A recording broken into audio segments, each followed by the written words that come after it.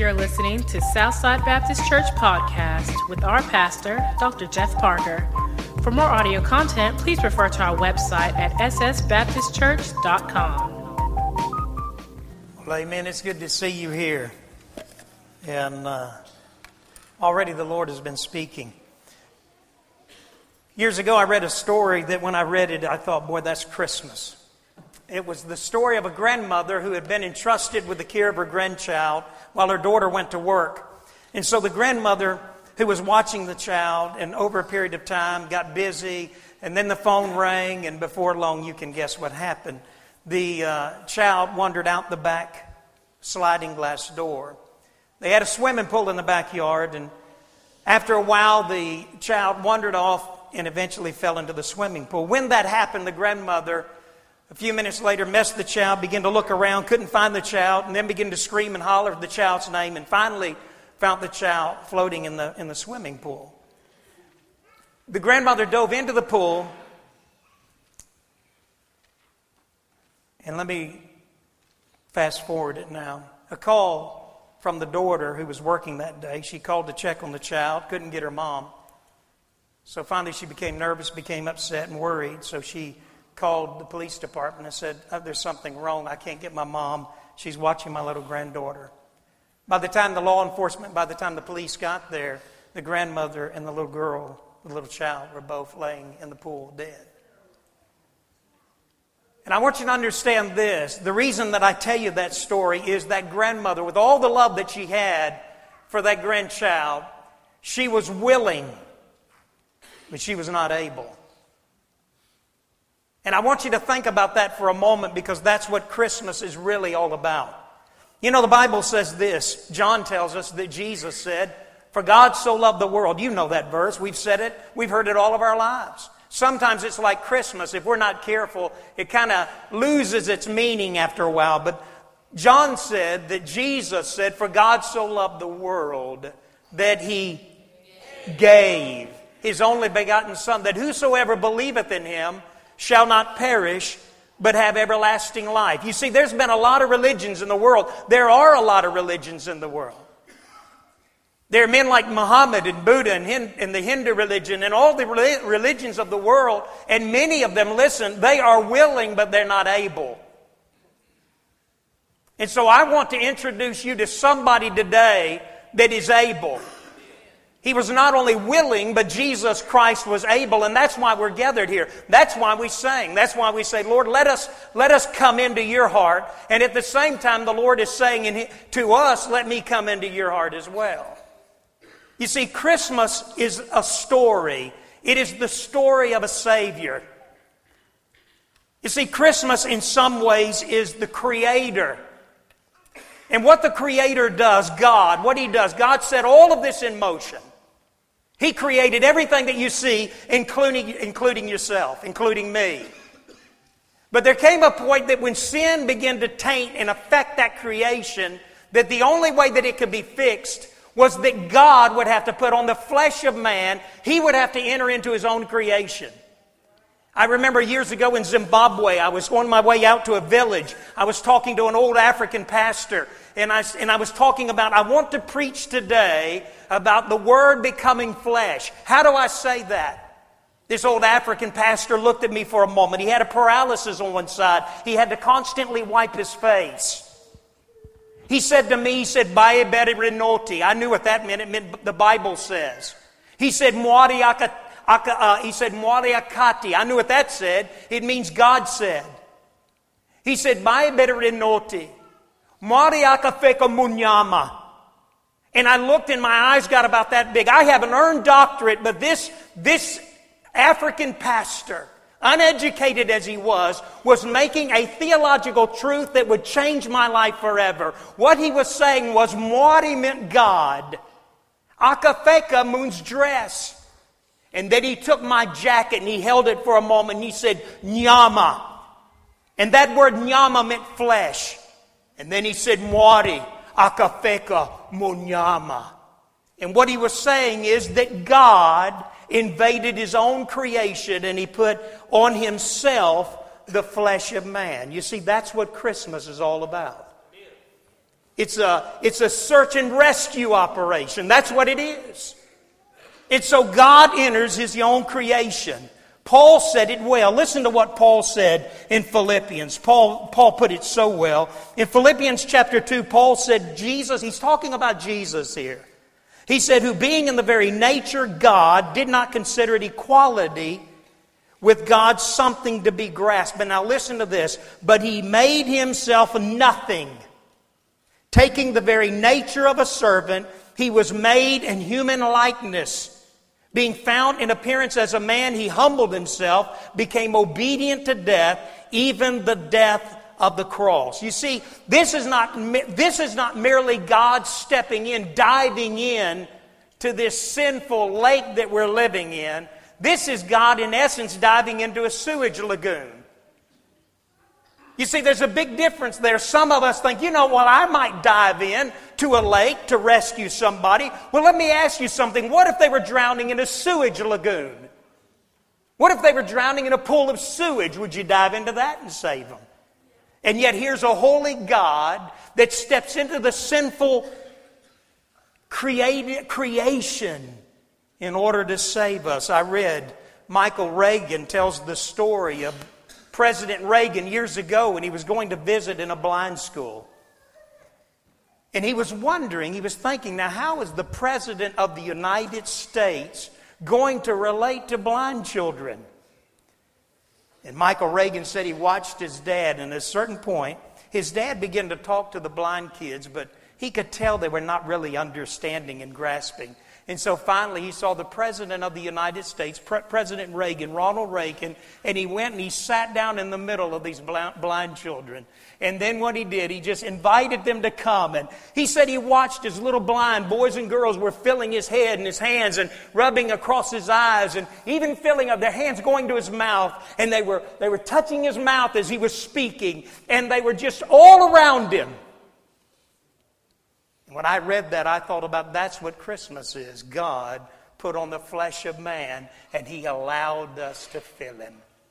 You know 1 John 1, you know what 1 John 1 says? John the Beloved said this. John said, we've handled Him, we've touched Him, we've smelled Him, we've seen Him with our eyes, we've heard Him with our ears, we have experienced Him, he says. And John says it, he says we handled Him. Wow. Can you imagine that? And so Christmas is the story of a Savior. And my friend, He's come to save every single person in this room. And He wants to save you today. Franklin Graham said years ago, he and his dad, Billy Graham, were walking along one day. And Franklin was just a little boy, and they were kind of going along, walking through a field, when all of a sudden they came to an ant pile. A big old ant pile. And Franklin Graham said he took his foot and he kicked it. And all of a sudden he looked, and he and Billy Graham, they were looking at these ants, and they were just literally going everywhere. Just chaos and confusion. They were just going everywhere. And Billy Graham thought this would be a good opportunity to teach his son about salvation, about what Christ did for him. And so he said to Franklin, how could we help these ants? Franklin Graham, a little boy that he was, he began to take his foot and push the dirt back up, and the ants were just scattered, going everywhere. And Billy Graham said, Franklin, look, said, there's still such disorder there. You've not helped them. If anything, you've made it worse. You see, that's the religions of the world. The religions of the world simply say, well, let's just pile it back up again. Let's make it look good. And then Billy Graham said, son, how can we help these ants? Finally, Franklin Graham thought for a moment, and he said, Dad, I guess we'd have to become an ant. Billy said, that's exactly right. You see, that's Christmas. It's the story of a Savior. It's God, God putting on the flesh of man and stepping into His creation in order to save every single person in this room. And you may feel like today, well, you don't know me. You don't know what I've done. My friend, let me tell you this. You've done no more than the man that's preaching to you right now. And secondly, this is only a 2-point sermon, so hang on. Christmas is not only the story of a Savior, it's the story of a search. You see, Jesus said, I've come to seek and to save that which was lost. In other words, what God is doing right now, your Creator who entered into His creation in Jesus Christ. Listen, when Jesus ascended up to the Father, you know what He did? He said, I'm going to send my Holy Spirit, and my Holy Spirit is continuing to seek men and women and drawing them to the Father, to God. So this is not simply about a Savior, it's about a search. Years ago, when Jeffrey, the guy that was leading worship a moment ago, when he was a little boy, we were in Orlando, Florida. We were at a big Walmart in Orlando. There were tables that were out front and people were everywhere. They were having a massive big sale and people were just everywhere. The parking lot was congested. It looked like a couple of days ago in some of the shopping centers around Jackson metro area. Sheila, my wife, said to me, we have 2 boys and 2 girls. She said, listen, I'll take the girls, you take the boys. Now let me tell you something, that's a bad end of the deal. I always got the bad end of the deal. Because it was hard keeping up with them boys. And Jeffrey was the youngest. He was about 3 years old. And here we were, I was looking, and well, you know men the way we are. We talk about women wanting to shop, but you know, they had some men kind of stuff out there. So I was sitting there looking over that table, and before long, I turned around and looked at Ledge, and I said, Ledge, where's Jeffrey? He said, Dad, I don't know. I said, what do you mean you don't know? Well, I began to look up under the table, and I was looking up under this table and that table, and I was just kind of making my way around, and before, you know, first of all, I wasn't trying to blow my cool. I was trying to be calm. Jeffrey, come here, son. Jeffrey. And I was moving around, I was pulling up and looking up under the table. And then I began to say, have you seen a little boy about this size? And Jeffrey.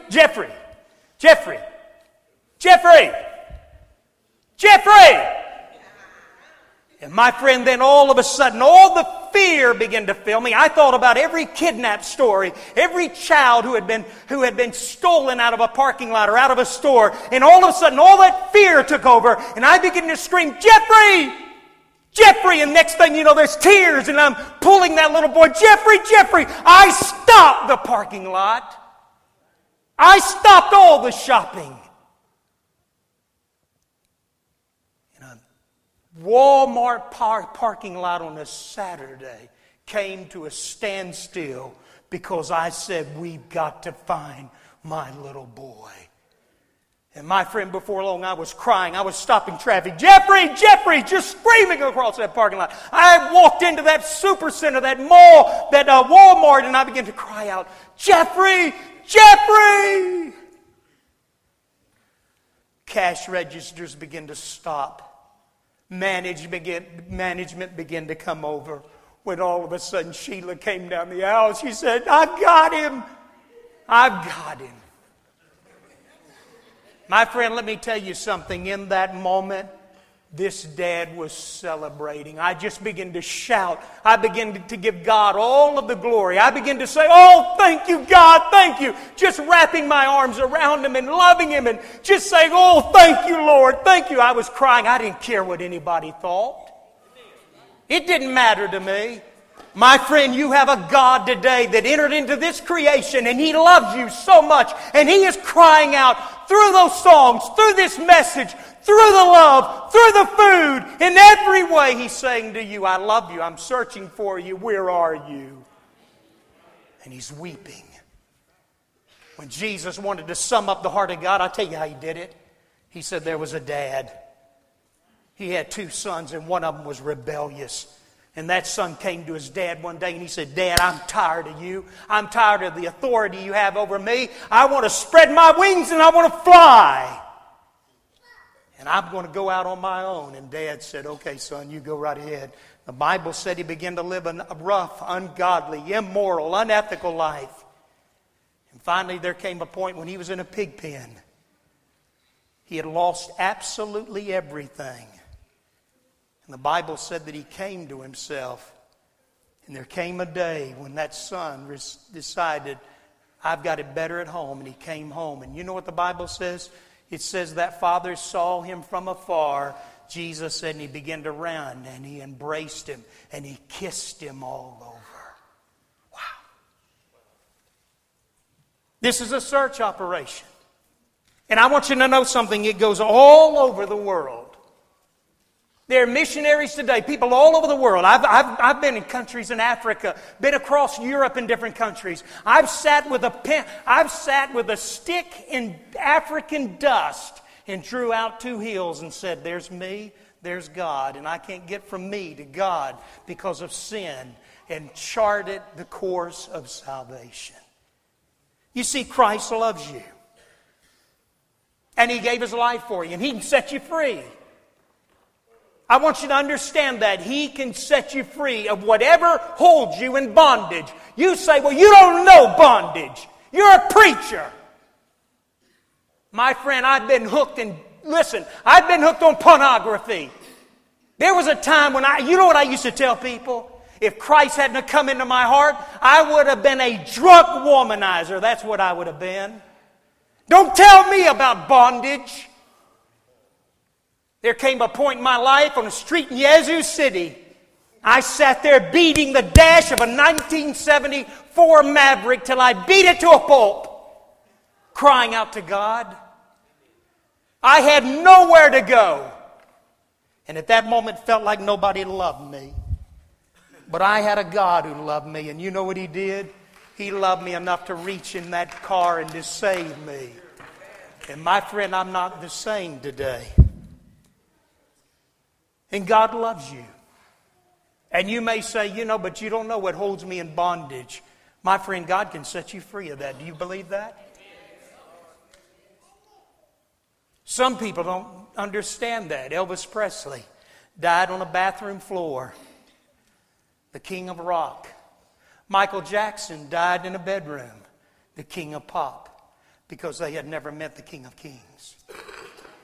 You see, Christ can make all the difference in the world in your life if you'll let Him.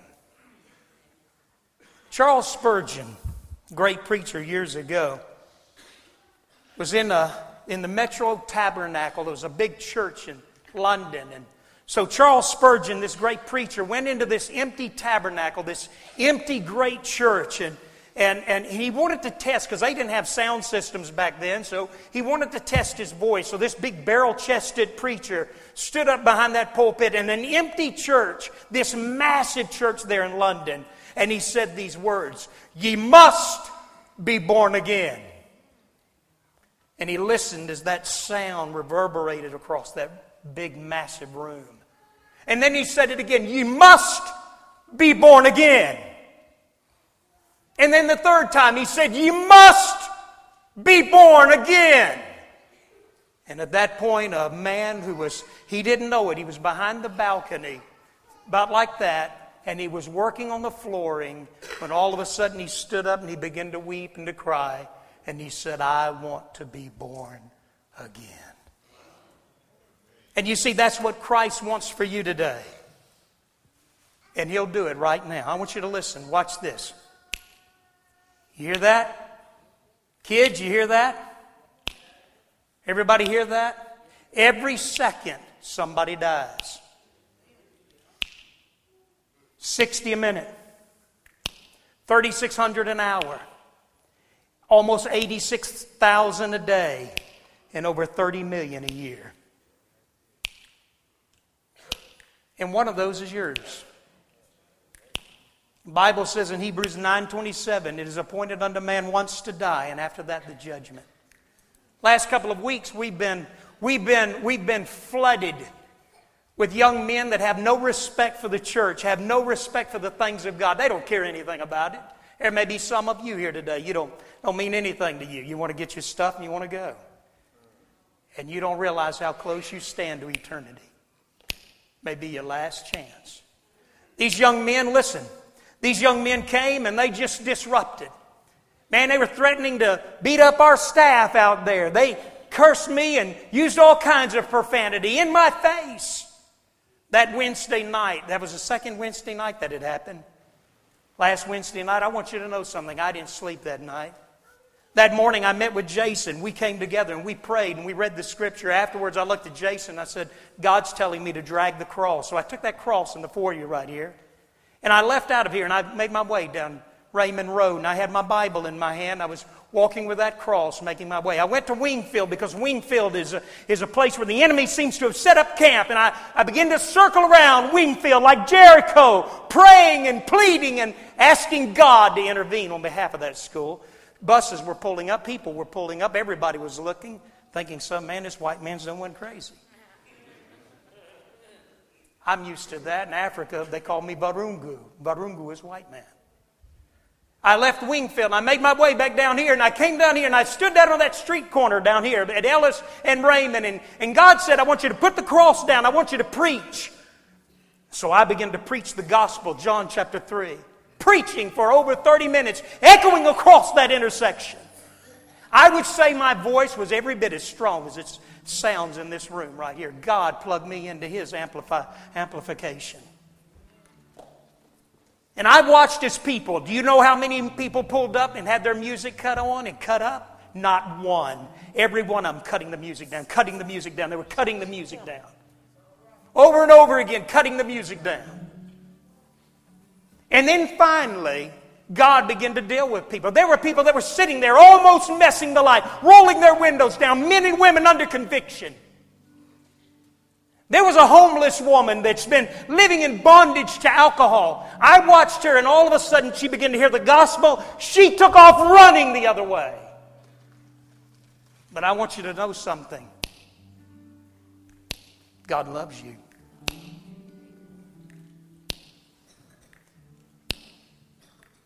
I buried a man one time, a while back. Me and the preacher were waiting in the parlor. They'd gotten everything ready. They carried the family to say their final goodbyes. They went and seated them in the church, in the chapel there at the funeral home. Me and this preacher were standing there waiting on the funeral people to come back and close the casket. We were standing there, and neither one of us were speaking, when all of a sudden we heard the sound of an alarm on a watch go off. I thought it was his watch. He thought it was mine. We kept looking at each other. And finally I said, "Is that your watch?" He said, "No, I thought it was yours." I said, "No, it's not mine."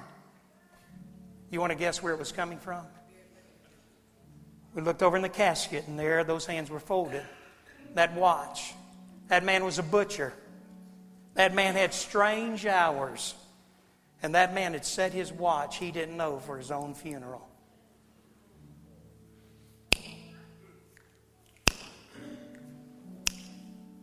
You say, "Brother Jeff,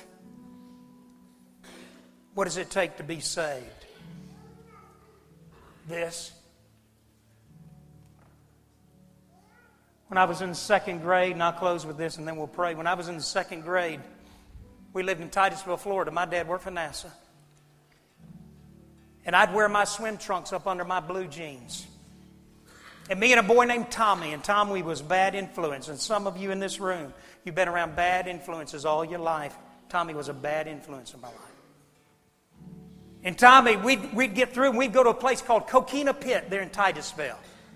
And we'd get out in that water, and man, we'd have the best time. Well, one day Tommy went across that water, and as he got across to the other side, he said, "Hey, Jeff, come on over." I was a second grader, but Buddy wasn't nobody. He said, "I dare you come over to the other side." You see, some people's life starts with a dare. And it tragically goes downhill. And so finally I couldn't take it anymore. Boy, I put my head down and I began to do just kind of a swinging my arms, threshing that water and trying to make my way to the other side. When all of a sudden, you guessed it, I put my little second grade, my little old body, I put my feet down and there was nothing under my feet. And all of a sudden I knew that I was in trouble. And I screamed, I said, Tommy, help me. And I was thrashing the water. And my friend, I can remember it just as clear as no telling what. Tommy thought I was joking. He thought I was playing. But my friend, I was on my way down and I was drowning.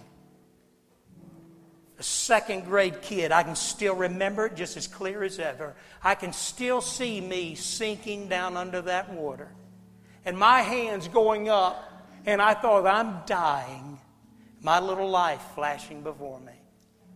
When all of a sudden in that moment, a hand reached down, pulled me up out of the water like I was a rag doll.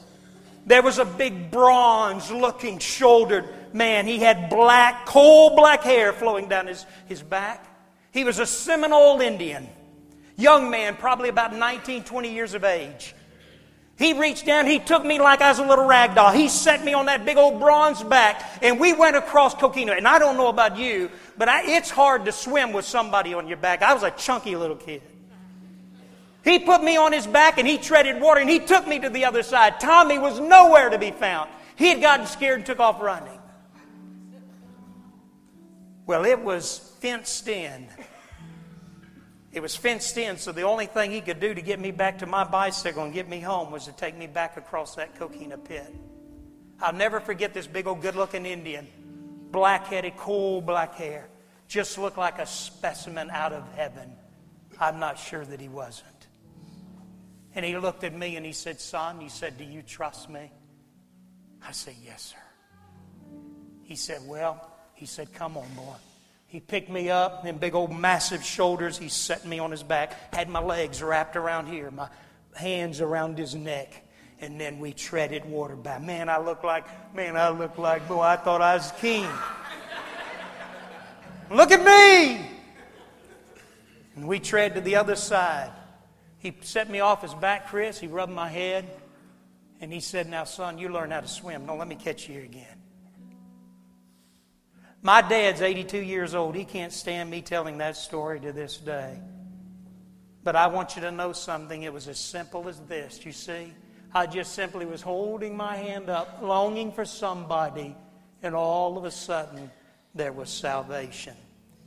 You see, it's just that simple. Lord, I'm a sinner. I've made a mess out of my life. Lord, I know I deserve hell. But I know that you love me and you died for me. You paid the penalty of my sin. And so, Lord, I reach and I take hold. And you know what God's doing right now through the power of His Holy Spirit? The hand of God is reaching down into your heart, into my heart, into every single person in this room. And He's saying, if you'll just latch hold. And I'm going to tell you this much. When God latches hold of you, He won't let go. Okay? He won't let go. So I want to ask you to stand. I want to ask you to stand. We're going to have a hymn of invitation. And what that means is we're going to invite you to come and to receive Jesus Christ as your Savior today. And you may say, I didn't plan on doing that. Well, you know what? God had another plan. You see, it's not about free coats and clothes. It's not about free food. It's about a search and rescue operation. And there's some in this room He's trying to rescue. I'm going to ask Jeff and Leanne if they would to come and stand here. Ledge and some of our staff to be here. Reggie, some of our staff to be down front here. And if God is speaking to your heart, I want to invite you to come. If you say, I don't know how to be saved, then you come. They'll teach you and tell you and explain to you how. Mark, I'm going to ask Mark to come. And any other person that if they would like to come and be a part of the counseling. But I want to pray for you first, okay? With heads bowed and with eyes closed. I want you to pray with me. Dear Lord Jesus, I pray right now, I pray that the power of your Holy Spirit, dear Lord, that you would reach in the hearts of men and women, that, dear Lord, that nothing would keep them from grasping and clinging to your hand, which, dear Lord, is so demonstrative of your love for us. Lord, you love us. We may be drowning in sin. We may be drowning and just feel like our life is just flashing before us. But God, you love us and you've brought us here to save us. And so, Lord, we thank you for Christmas. This is a search and rescue operation. You are concerned about every man and woman, boy and girl in this room. You died for every single person here. Father, we pray that, dear Lord, if there's one here that today would say, would you pray for me? Or would say, I want to become a Christian. We pray that they might come today and receive you as their Lord. And we pray this in the name of Jesus. Amen. Now I want you